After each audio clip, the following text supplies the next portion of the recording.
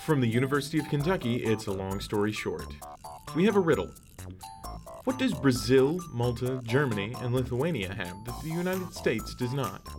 It's nothing to do with soccer, the Olympics, global warming, or even beer.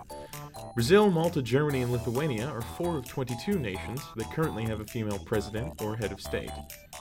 Currently, the field of candidates for the 2016 presidential election includes 2 women. National leadership appears to be diversifying, yet only men have occupied the Oval Office. Long Story Short meets today to ask why that there has not been a female president in the 240-year history of presidential leadership. I'm Anastasia Kerwood. I've been at the University of Kentucky for 1 year. This is my 2nd year, and I teach African American women's and gender history. I'm Francie Chasson Lopez. I've been at the University of Kentucky for 26 years, and I teach women and gender in Latin America. My area of specialty is Latin America, but I also teach about biography and history. It's a subject I'm particularly interested in, and I've worked for a long time with the Gender and Women's Studies program and the History Department and Latin American Studies. Well, I'm Wendy Sands. I'm a guest here, arrived today from New England, and I used to work years ago on the Shirley Chisholm campaign. Excellent. So, as we know, we're here to talk about women and the presidency. Most importantly, why is it taking so long for us, and us, of course, United States citizens, to elect a female president? And you bring up Shirley Chisholm. When was that? When was she running? That was 1972.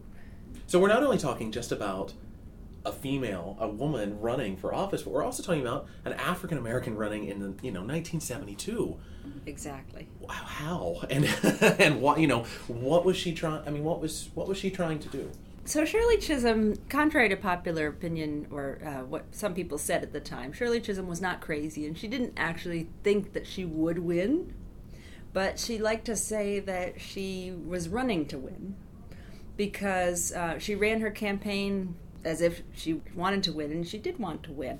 What she really wanted out of the whole thing was to push the Democratic Party and then also say she had gotten the nomination, which was unlikely, but say she did. She wanted to push the entire U.S. polity to accepting and empowering women and black people as political actors. So what she did, her whole strategy was to get delegates, to win delegates in state primaries, and then when she went to the convention for the Democratic National Convention in Miami, then she wanted to have some sort of currency to wheel and deal with.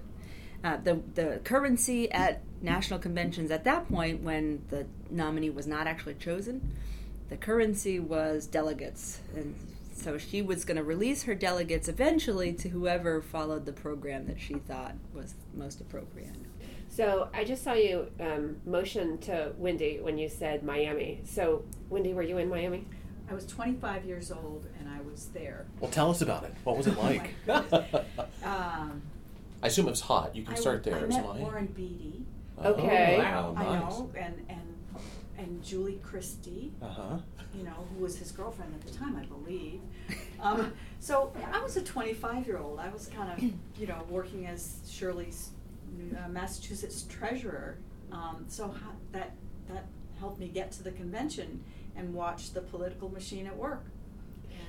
And, Well, I want to know what was it like in 1972 being a young woman in politics?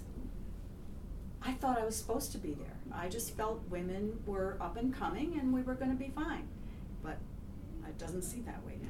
But Shirley was a representative for years. I mean, I grew up in New York City, and she was, really well known in New York City. And being in college and high school, Shirley Chisholm was a common name in New York. So she had a long political career before.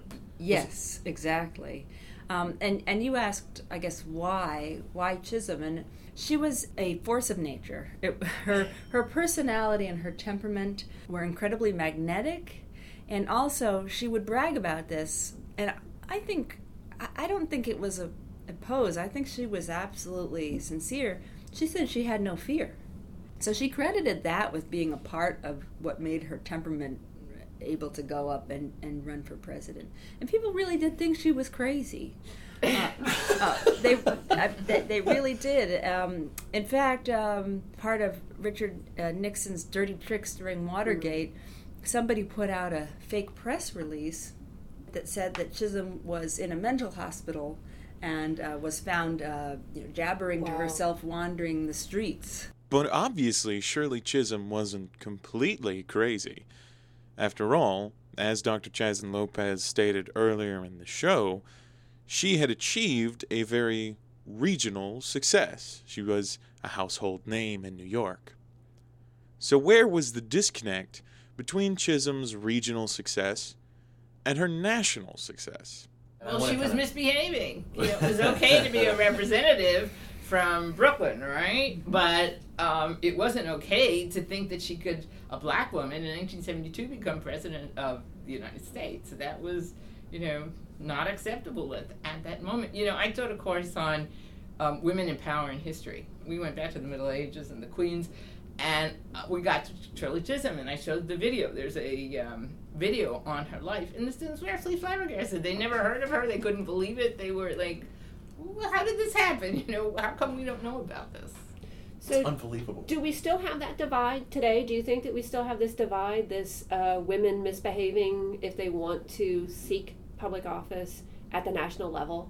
I mean, so currently we have Hillary Clinton running, we have Carly Fiorina running, and I don't know if anyone has necessarily said that they are crazy or questioned their mental stability with any sort of veracity or legitimacy to that argument, but we certainly are picking away at the edges of them, and that they're misbehaving in other ways, and that they are not trustworthy, and that they've maybe squirreled away some emails or ran Hewlett-Packard into the ground. So are we still dealing with these questions of misbehaving women?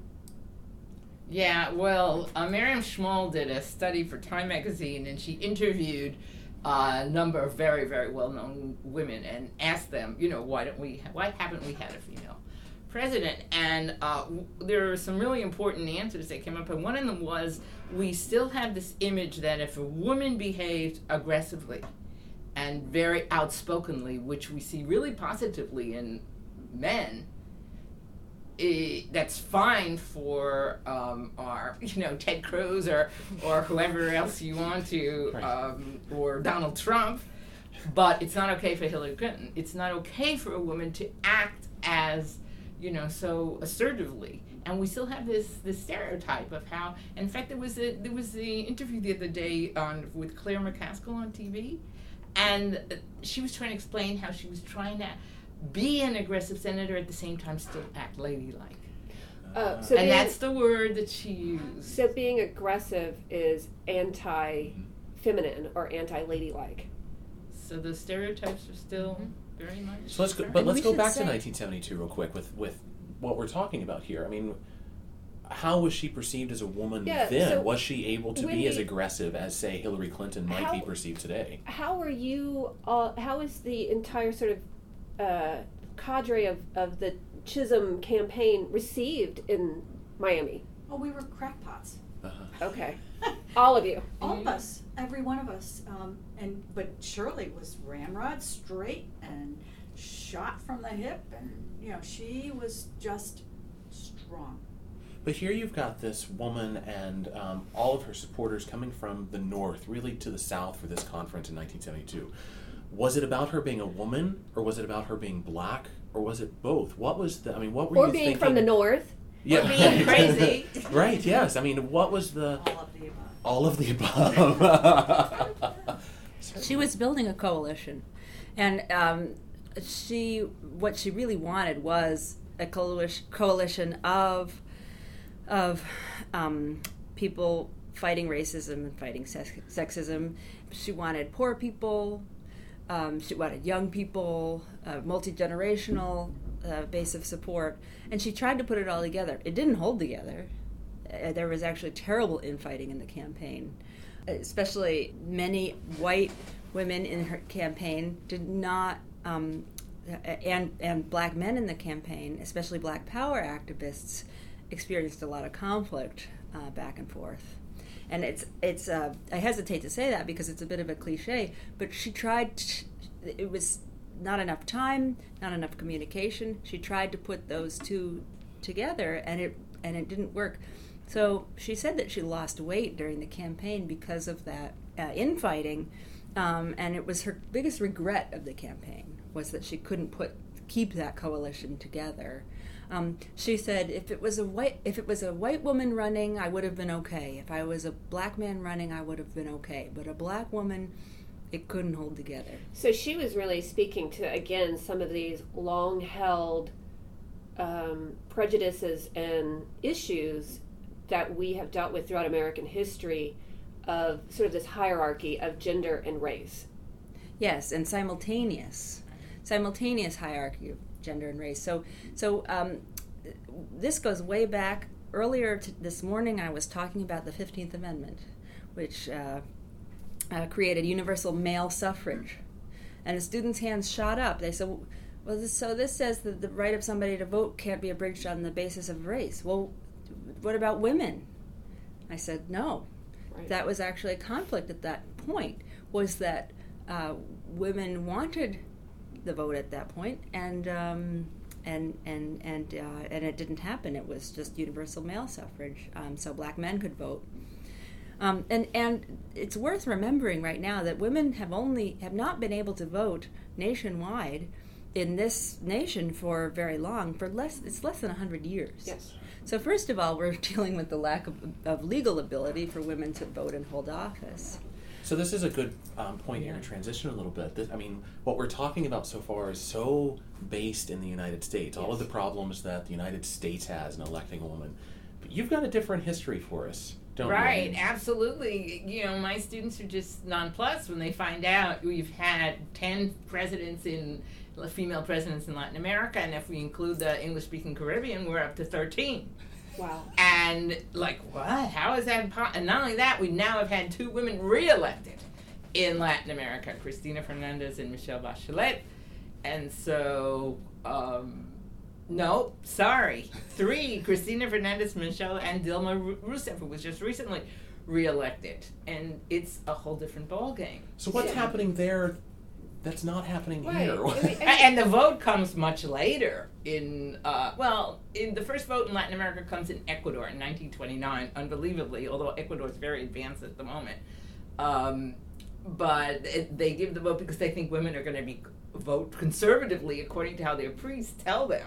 So the vote is given for many different reasons, but the vote begins to come around in Latin American countries in the 1930s, 1940s, and Mexico not till 1953 women can vote in presidential elections. What happens? Well, I think what happened in the 1980s, there was a huge mobilization. 1970s, 90% of Latin America was under military or authoritarian rule.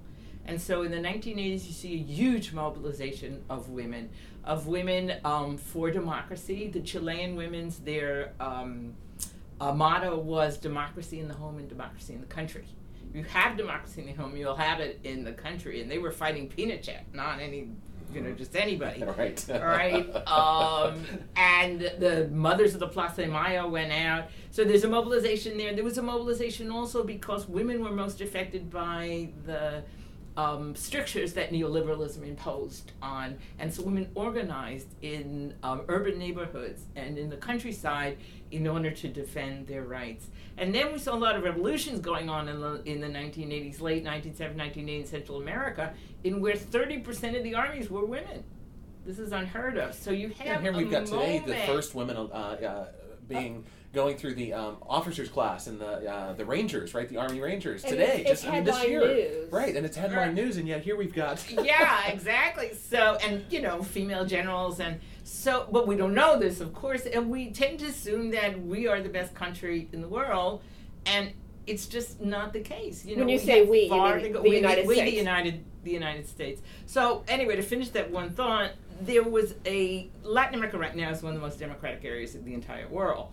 And so that mobilization brought women in very quickly and changed their attitude towards politics, their belief that they could be in politics, and the belief of other people that women could be in politics. And that's throughout society today. They're looking back and they're saying, Well, I'm not really... saying that they're not, machismo is not still alive and well in Latin America. It certainly was. I was in Argentina in the summer of 2013, and I was struck by the re-election of Cristina, because they call her Cristina. The men, they call them by their last name, Cristina, and how critical they are of her physical. Well, dear, that sounds familiar today, doesn't no it? No kidding. And the fact she's had, plastic surgery and all that, that doesn't go away.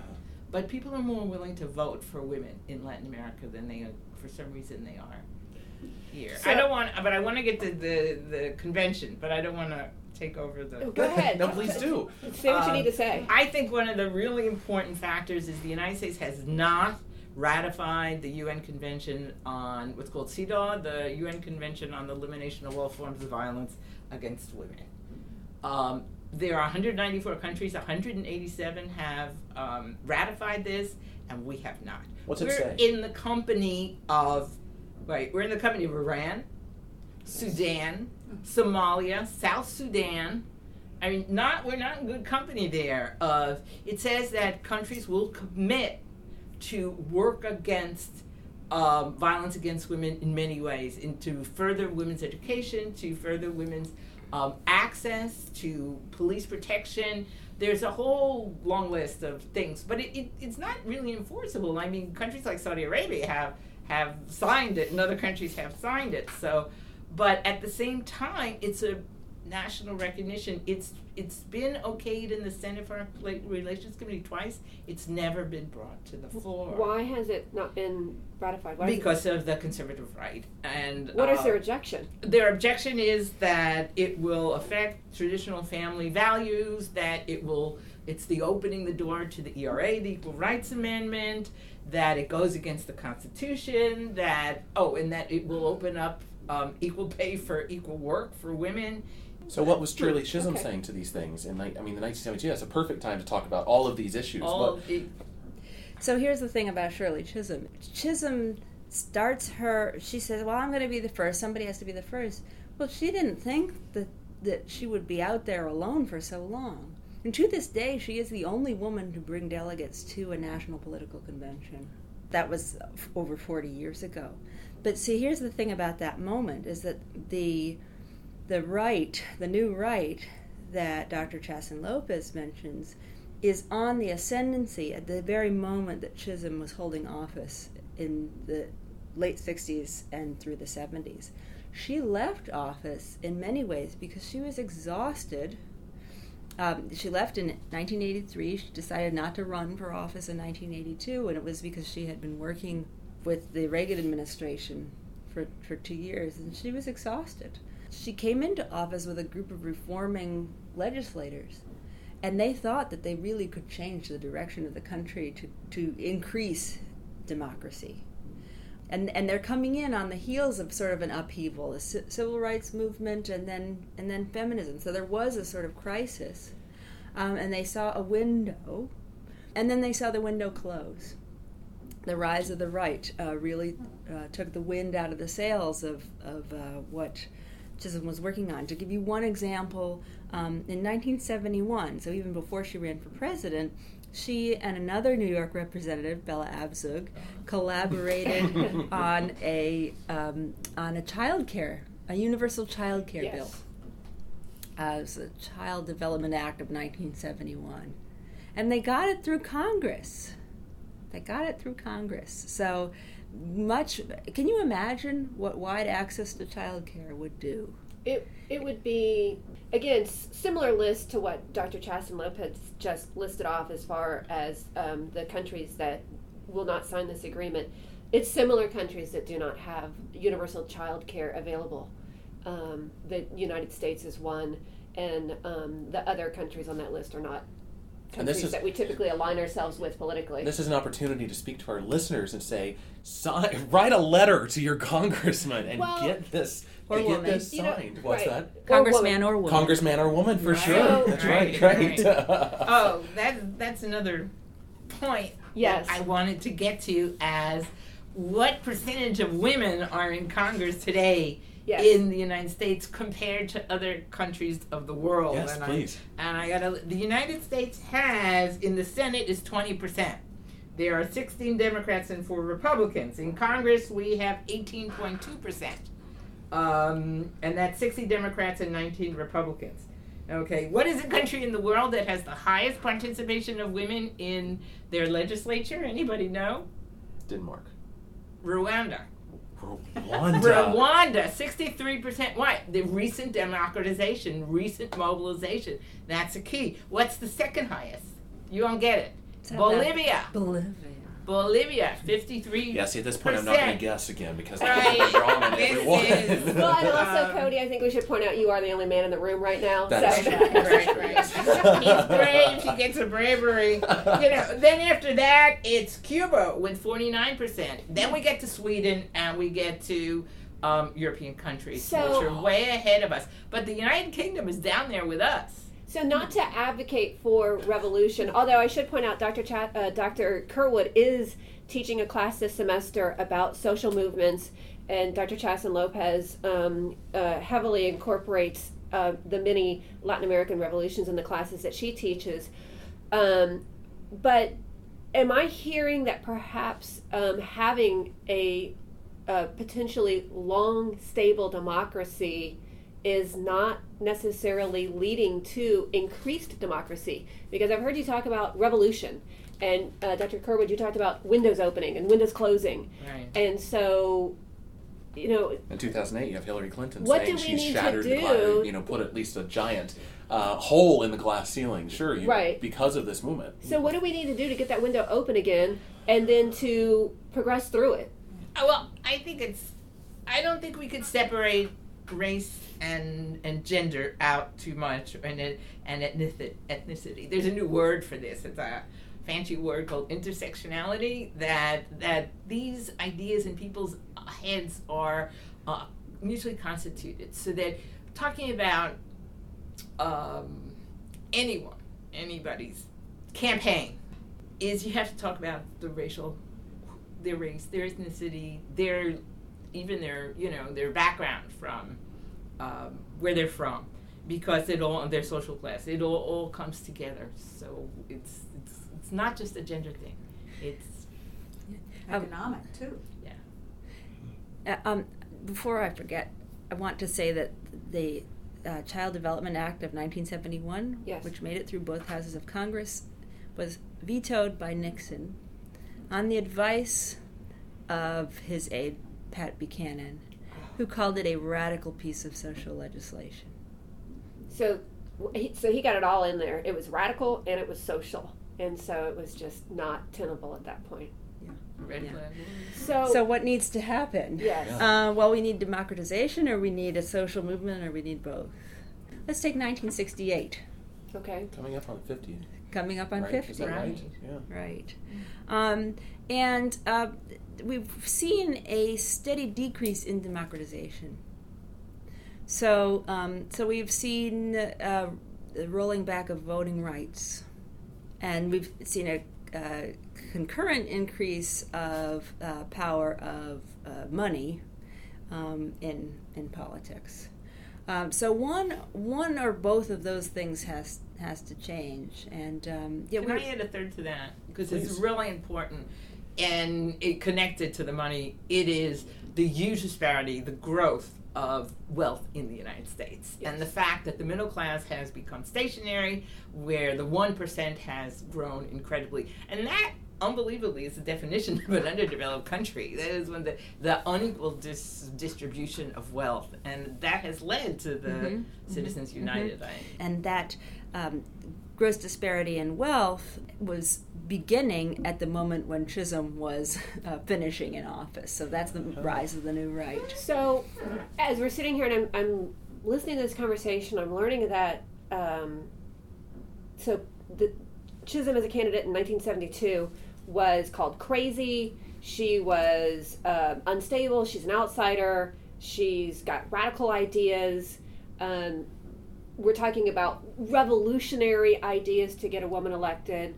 So then I look at our current political contingency for 2016, and we've got people in the GOP that are being called crazy. We've got people in the Democratic Party being called radical, socialist. Is that window opening again? Or and we have a black movement out there. We do. have We have Black Lives Matter. Black Lives Matter that for are sure. also getting themselves national attention and getting specific attention from some candidates.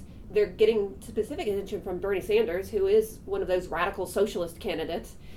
So is the window opening again? And if so, who is it opening for?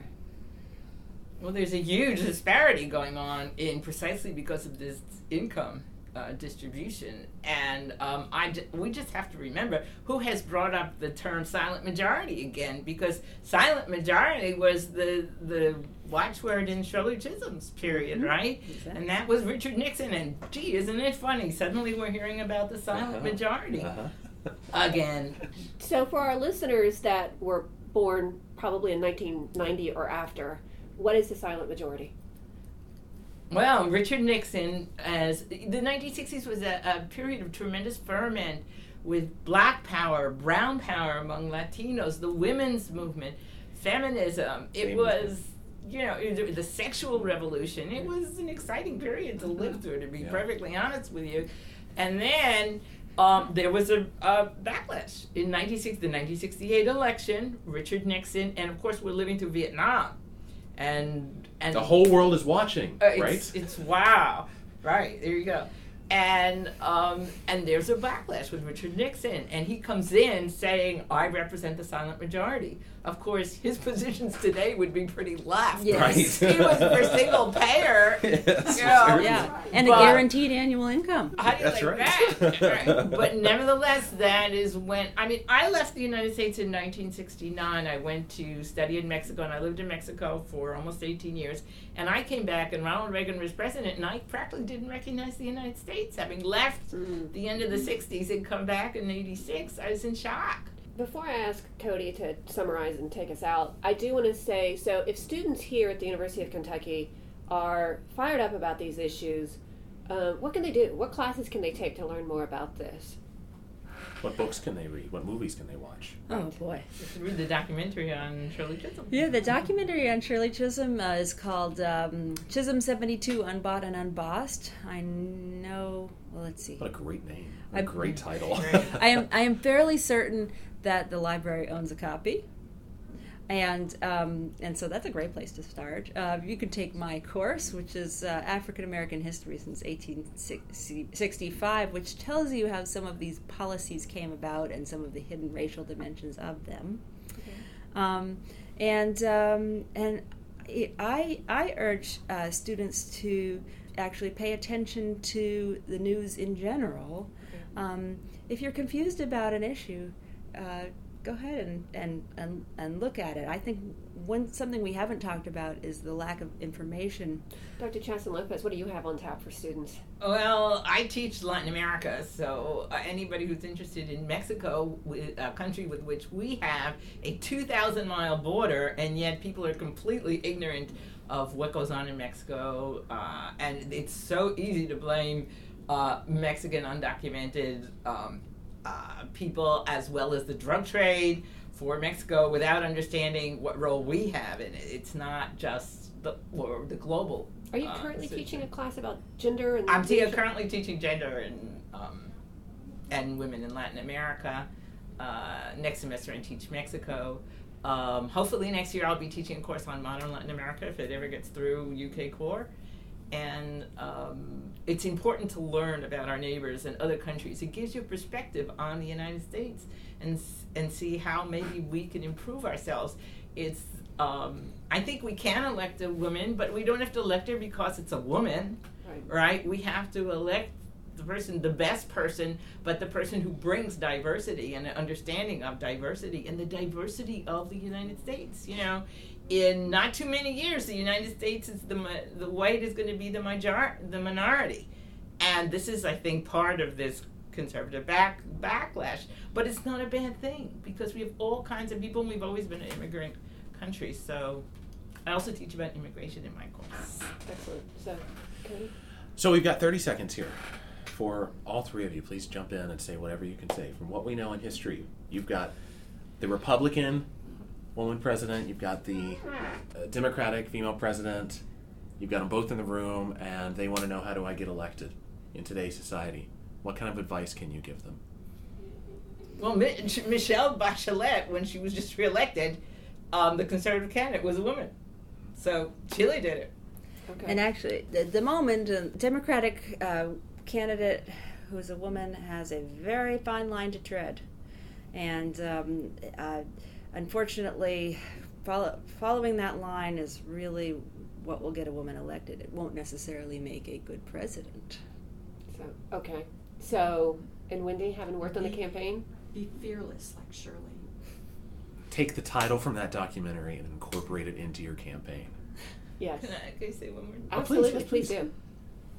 I would ask everybody who's listening out there to not judge a woman by the way she looks or by if she's aggressive, but by what policies she's going to promises to implement, or whoever. Because we don't characterize men by the way they look. Indeed. All right? Only maybe Chris Christie gets a little bit of that. But true. I have heard so much about Hillary's, whatever her hair is, and that's just not what we're interested in at present. Whoever talked about George Bush's hair? Right. Well, and thank goodness she's past childbearing years. Otherwise, we'd be hearing about whether or not she's going to have to take maternity leave from the Oval Office. So, which we just, this morning, Yahoo stocks dropped after their CEO declared that she's going to be taking 2 weeks of maternity leave. Well, yay for Hillary, who said she's a grandma, because I'm a grandma, and it's great. So maybe it's time that we have a grandma in the White House. Thank you. Exactly. So, Thank in you the all. Oval Office. So, all right, well, thank you very much. Long story short, thanks Dr. Francie Chazin Lopez, Dr. Anastasia Kerwood, and Wendy Zins for speaking with us. Will this be the election cycle that makes history again by electing the first female president in the United States? Only the votes can tell.